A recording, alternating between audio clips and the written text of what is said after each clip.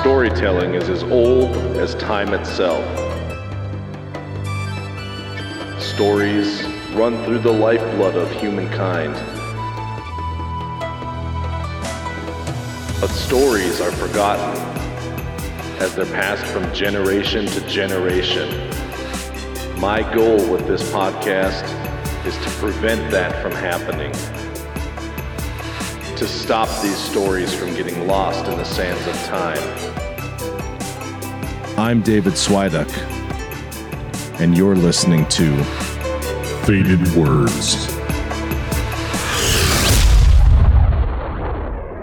All right, guys, welcome back to the final episode of Faded Words before we take a short break through the month of January. We talked about it last episode, so if you want to know more about that, head over there. Plus, it's a great story. I really enjoyed last week's episode. So, with that in mind, again, just a reminder, and it's already happening in places. I told you I've got some big changes coming, and you may notice that this show is now showing up in your podcast player as Everything AIC. Now, you can still find Faded Words. If that's the only content you want going forward, you'll be able to find it in the podcast player of your choice very shortly as just Faded Words, or you can head over to anchor.fm/fadedwordspod and find it there.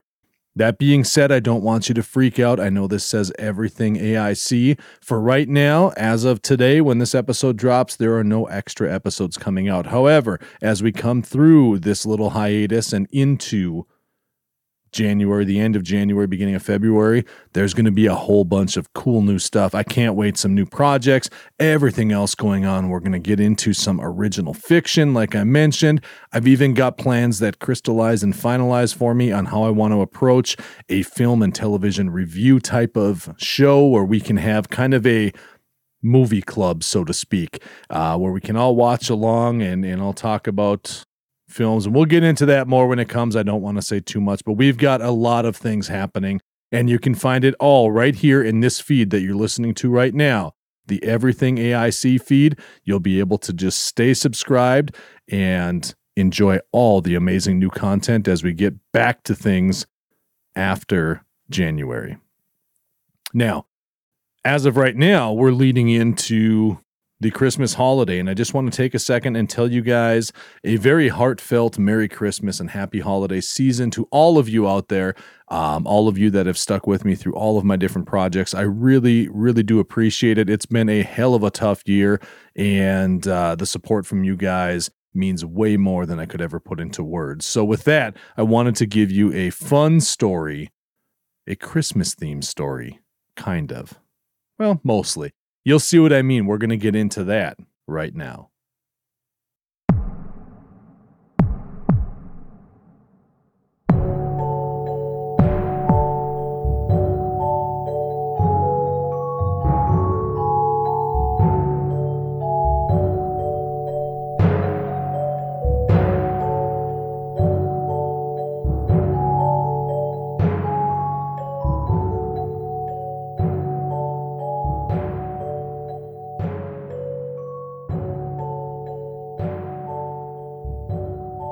A Kidnapped Santa Claus by L. Frank Baum.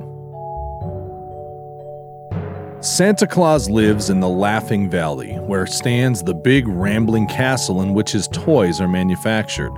His workmen, selected from the Ryls, Knooks, Pixies, and Fairies, live with him, and everyone is as busy as can be from one year's end to another. It's called the Laughing Valley because everything there is happy and gay. The brook chuckles to itself as it leaps rollicking between its green banks. The wind whistles merrily in the trees, the sunbeams dance lightly over the soft grass, and the violets and wildflowers look smilingly up from their green nests. To laugh, one needs to be happy. To be happy, one needs to be content. And throughout the Laughing Valley of Santa Claus, contentment reigns supreme. On one side is the mighty forest of Burzee. On the other side stands the huge mountains that contain the caves of the demons. And between them, the valley lies smiling and peaceful. One would think that our good old Santa Claus, who devotes his days to making children happy, would have no enemies on all the earth, and as a matter of fact, for a long period of time he encountered nothing but love wherever he might go. But the demons who live in the mountain caves grew to hate Santa Claus very much, and all for the simple reason that he made children happy. The caves of the demons are 5 in number. A broad pathway leads up to the first cave, which is a finely arched cavern at the foot of the mountain, the entrance being beautifully carved and decorated. In it resides the demon of selfishness. Back of this is another cavern inhabited by the demon of envy.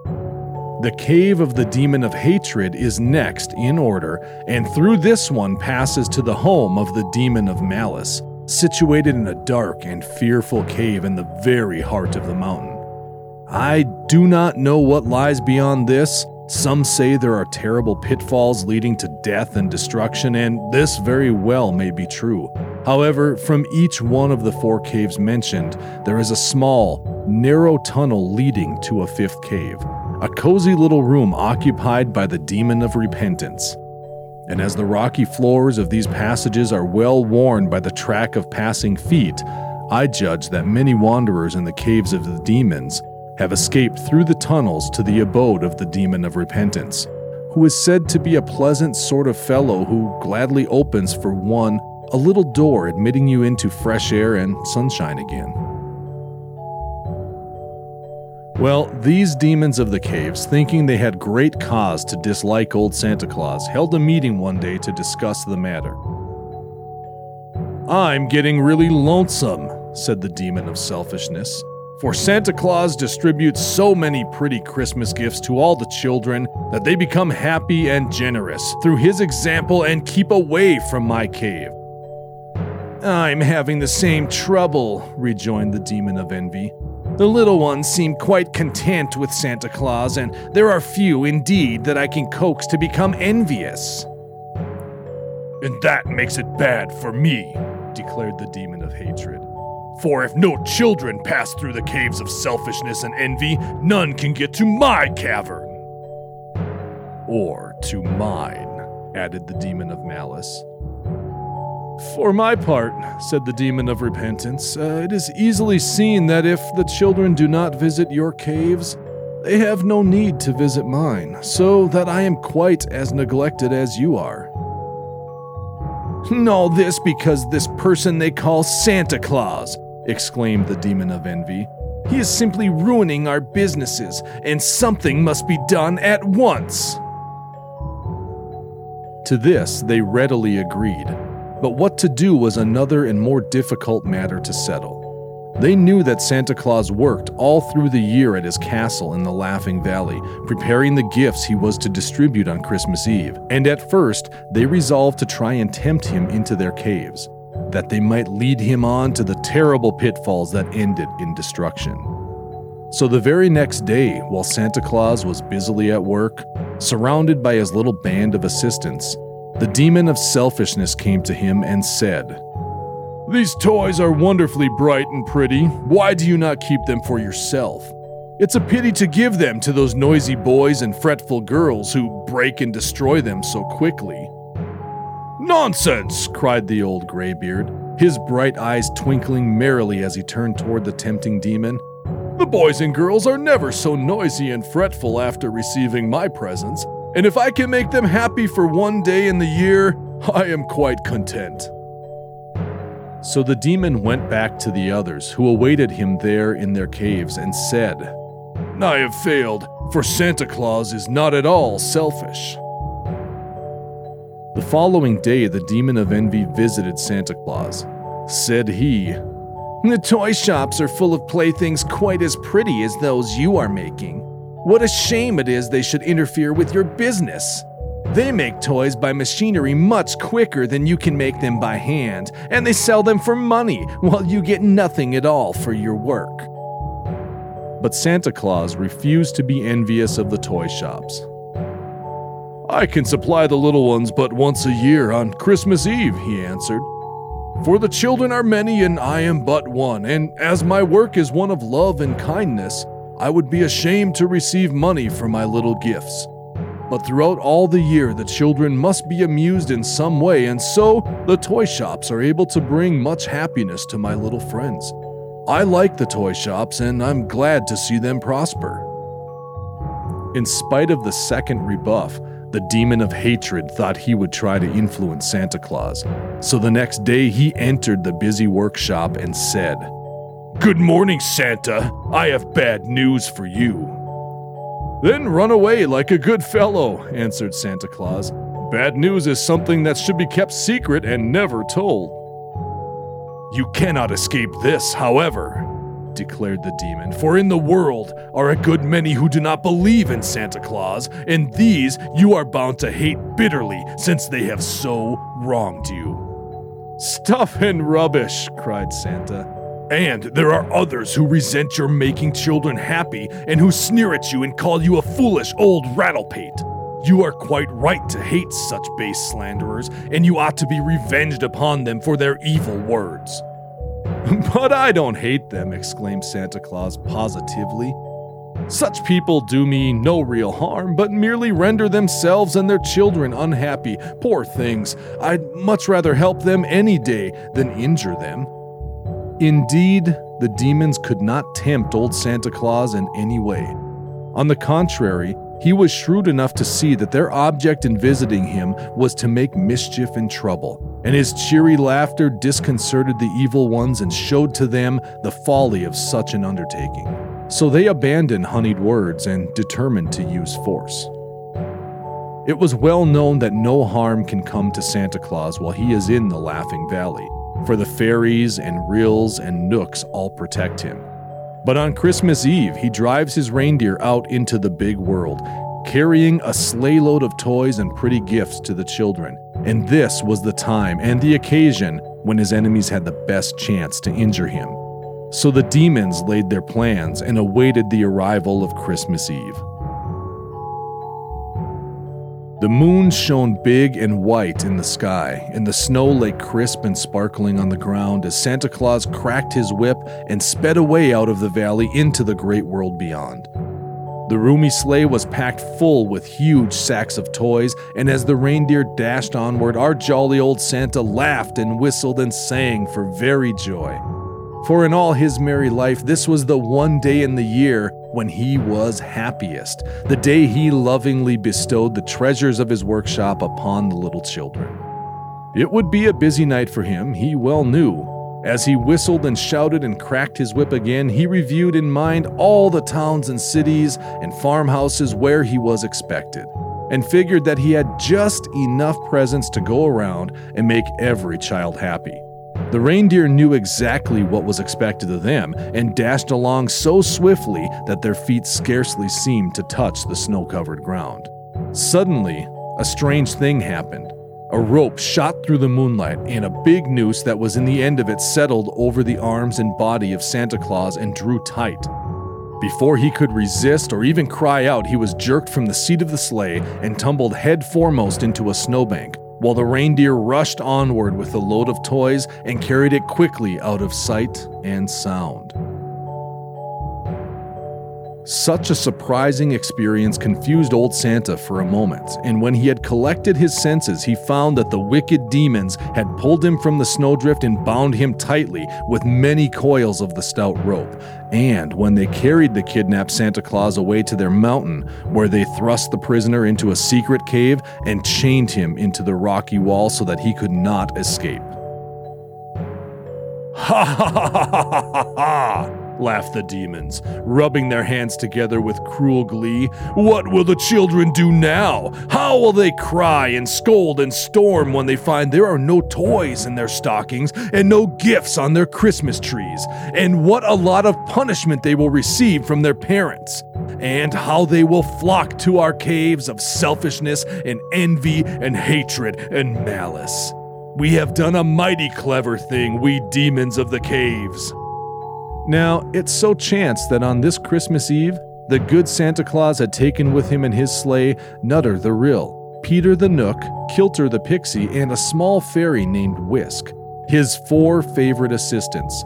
These little people he had often found very useful in helping him to distribute his gifts to the children, and when their master was so suddenly dragged from the sleigh, they were all snugly tucked underneath the seat where the sharp wind could not reach them. The tiny immortals knew nothing of the capture of Santa Claus until some time after he had disappeared. But finally, they missed his cheery voice, and as their master always sang or whistled on his journeys, the silence warned them that something was wrong. Little Whisk stuck out his head from underneath the seat and found Santa Claus gone and no one to direct the flight of the reindeer. "Whoa!" he called out, and the deer obediently slackened speed and came to a halt.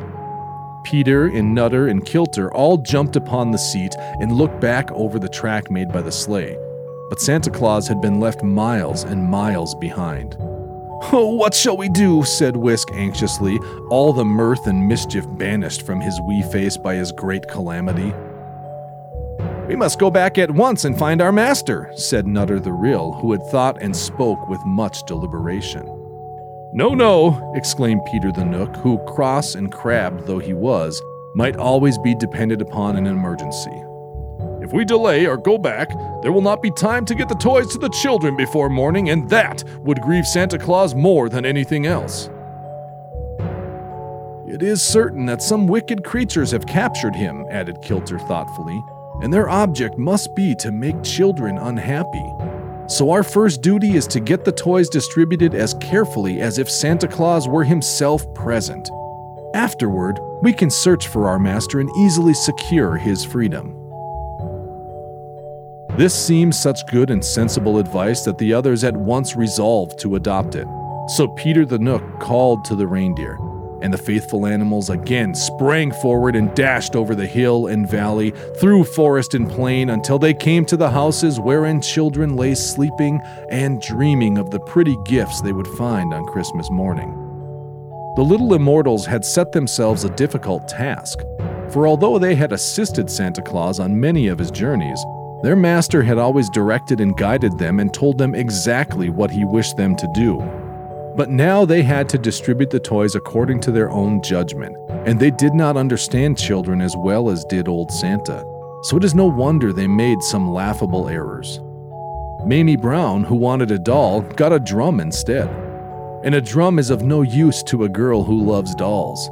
And Charlie Smith, who delights to romp and play out of doors, who wanted some new rubber boots to keep his feet dry, he received a sewing box filled with colored worsted and threads and needles, which made him so provoked that he thoughtlessly called our dear Santa Claus a fraud.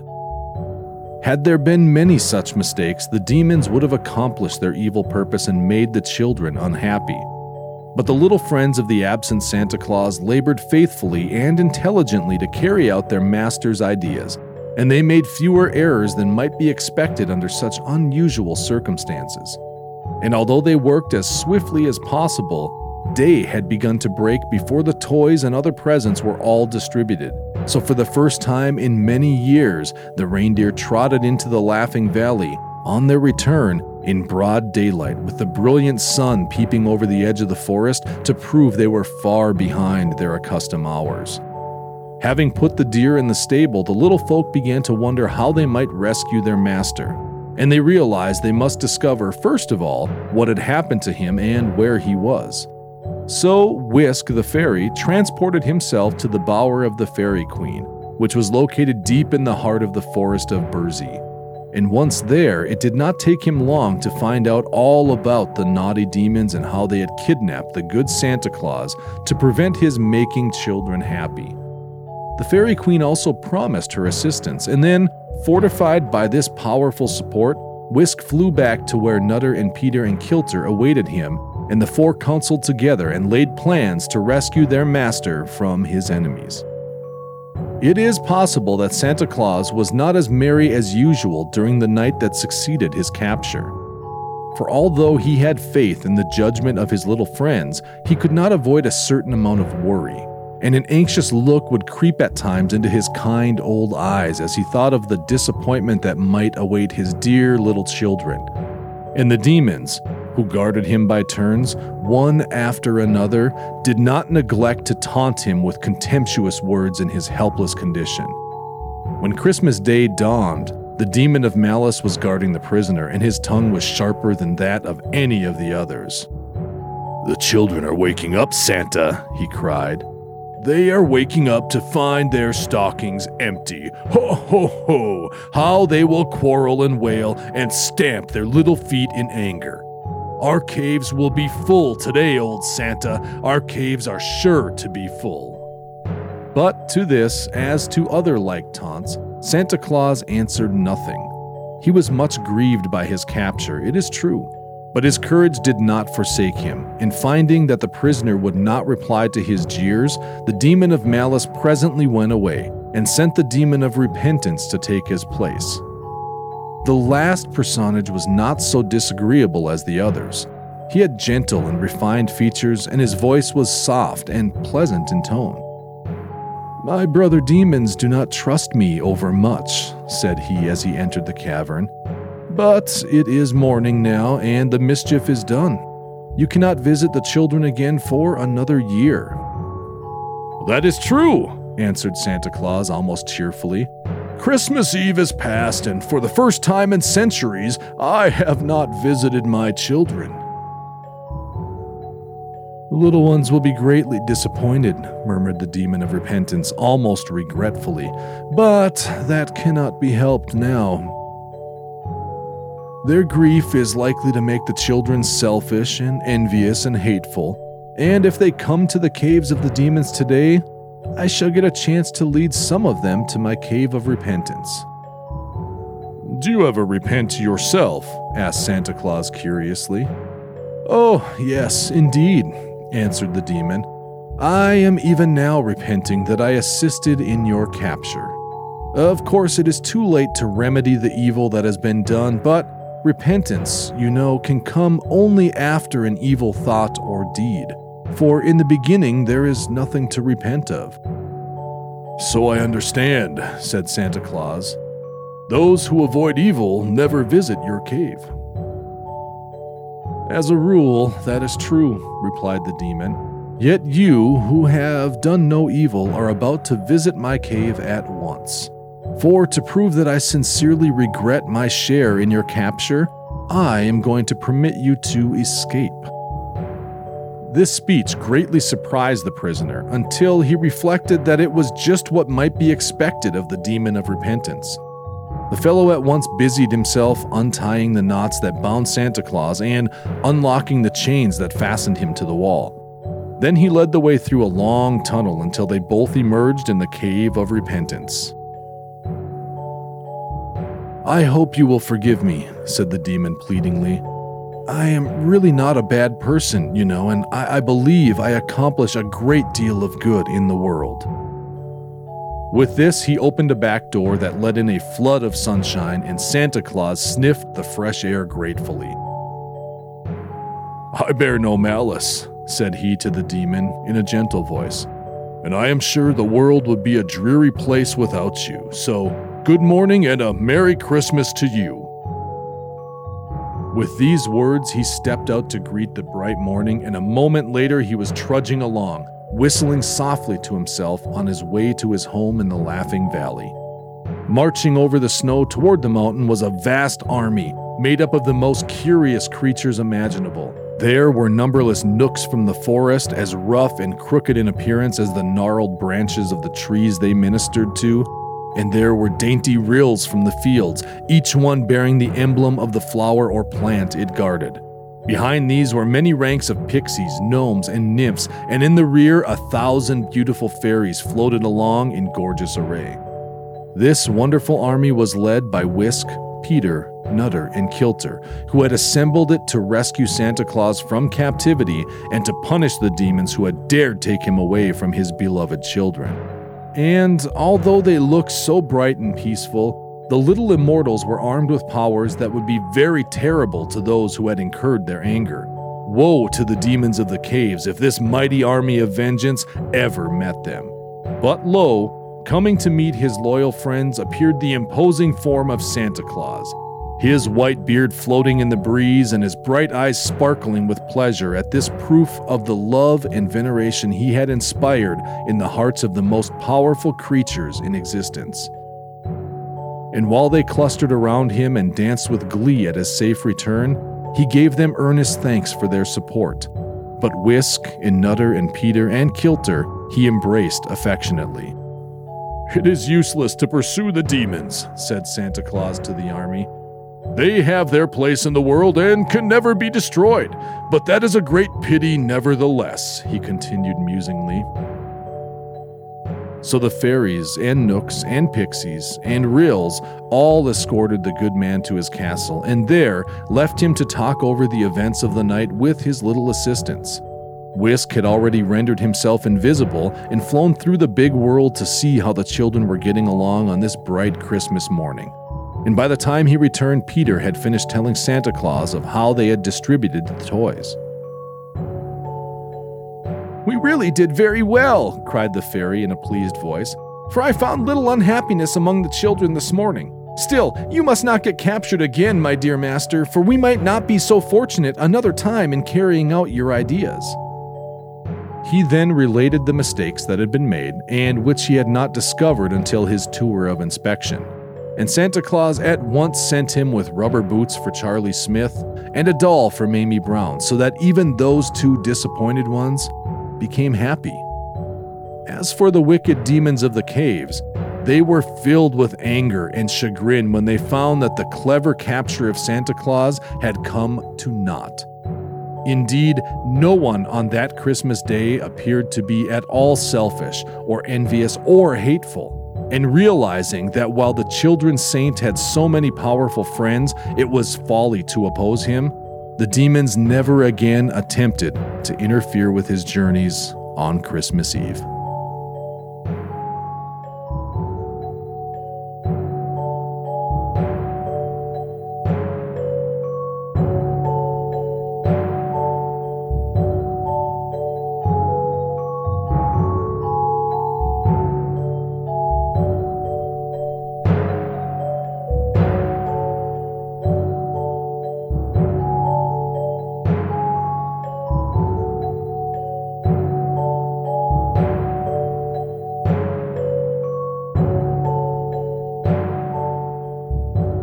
That was A Kidnapped Santa Claus by L. Frank Baum. If you recognize that name, he's the mind behind the Wizard of Oz books. Beloved indeed. I hope you guys have enjoyed that story. It's a great Christmas story, and I do want to wish you once again, before we get into wrapping everything up here, just a very, very Merry Christmas and amazing, blessed, and joyful holiday season. I know it's a little weird this year with all this COVID stuff and everything else, but celebrate family, celebrate loved ones in your life, eat some good food, and laugh a lot. As this story teaches us, Santa Claus, the key to his success, so to speak, is happiness. So find the happy in your life and enjoy that. Now, like I said, I hope you enjoyed this story, and if you want to hear more, come back next episode or visit the archives. I'll have more great stories for you whenever you are ready. Again, we will be taking a brief hiatus. I'll come back here. I'm aiming for the end of January or beginning of February. And guys, you won't want to miss this. I may trickle out some kind of small news updates here and there, but be sure to follow me on social media at EverythingAIC, because that's where you're going to know what's going on. You're going to hear about some of these new projects and things going on right there. So, if you want to support Faded Words and help keep these stories from fading away, there's one very simple thing you can do to help out. Just share it with your favorite story-loving friends. I don't care if you're on Facebook, Twitter, Instagram, Reddit, you name it. Wherever you guys hang out, if you like what we're doing here, let your friends know. Share the episodes, share the show. Let them know we've got something very cool going on here, and they should join us. We'd love to have more of you. Now, word of mouth is the best way to get the story out about the Faded Words podcast. And the more people that hear these stories, the longer they can avoid fading away into obscurity. Naturally, you can also leave a rating and review in the podcast player of your choice. And if you do, that would be amazing. It really does help. Just makes it so much easier for people to find and save these amazing stories I'm sharing with you. To keep up with everything, the best way to do that is to still visit AIC Pod, where you'll find show notes, links to the original stories, and of course, all the various links to find me on social media. Now, you'll also find at AICpod.com all of the different information on all the new projects coming out as they get released. And there is a brand new newsletter feature there that I hope you take advantage of, because I'm going to start putting out a regular, probably monthly newsletter for all of my story-loving fans. It'll feature a bunch of different stuff. We'll get into that more after the hiatus. But in the meantime, just check out AICpod.com, bookmark it, follow it. You'll find links to follow me anywhere you could possibly want to right there. Faded Words is an Adventures in Creativity production, produced and narrated by David Swiduck, with original stories credited to the public domain. I'll be back soon with another story, and I hope to see you then. Until then, take care, and thanks so much for helping to keep these stories alive. I'm David Swiduck, and this is Faded Words.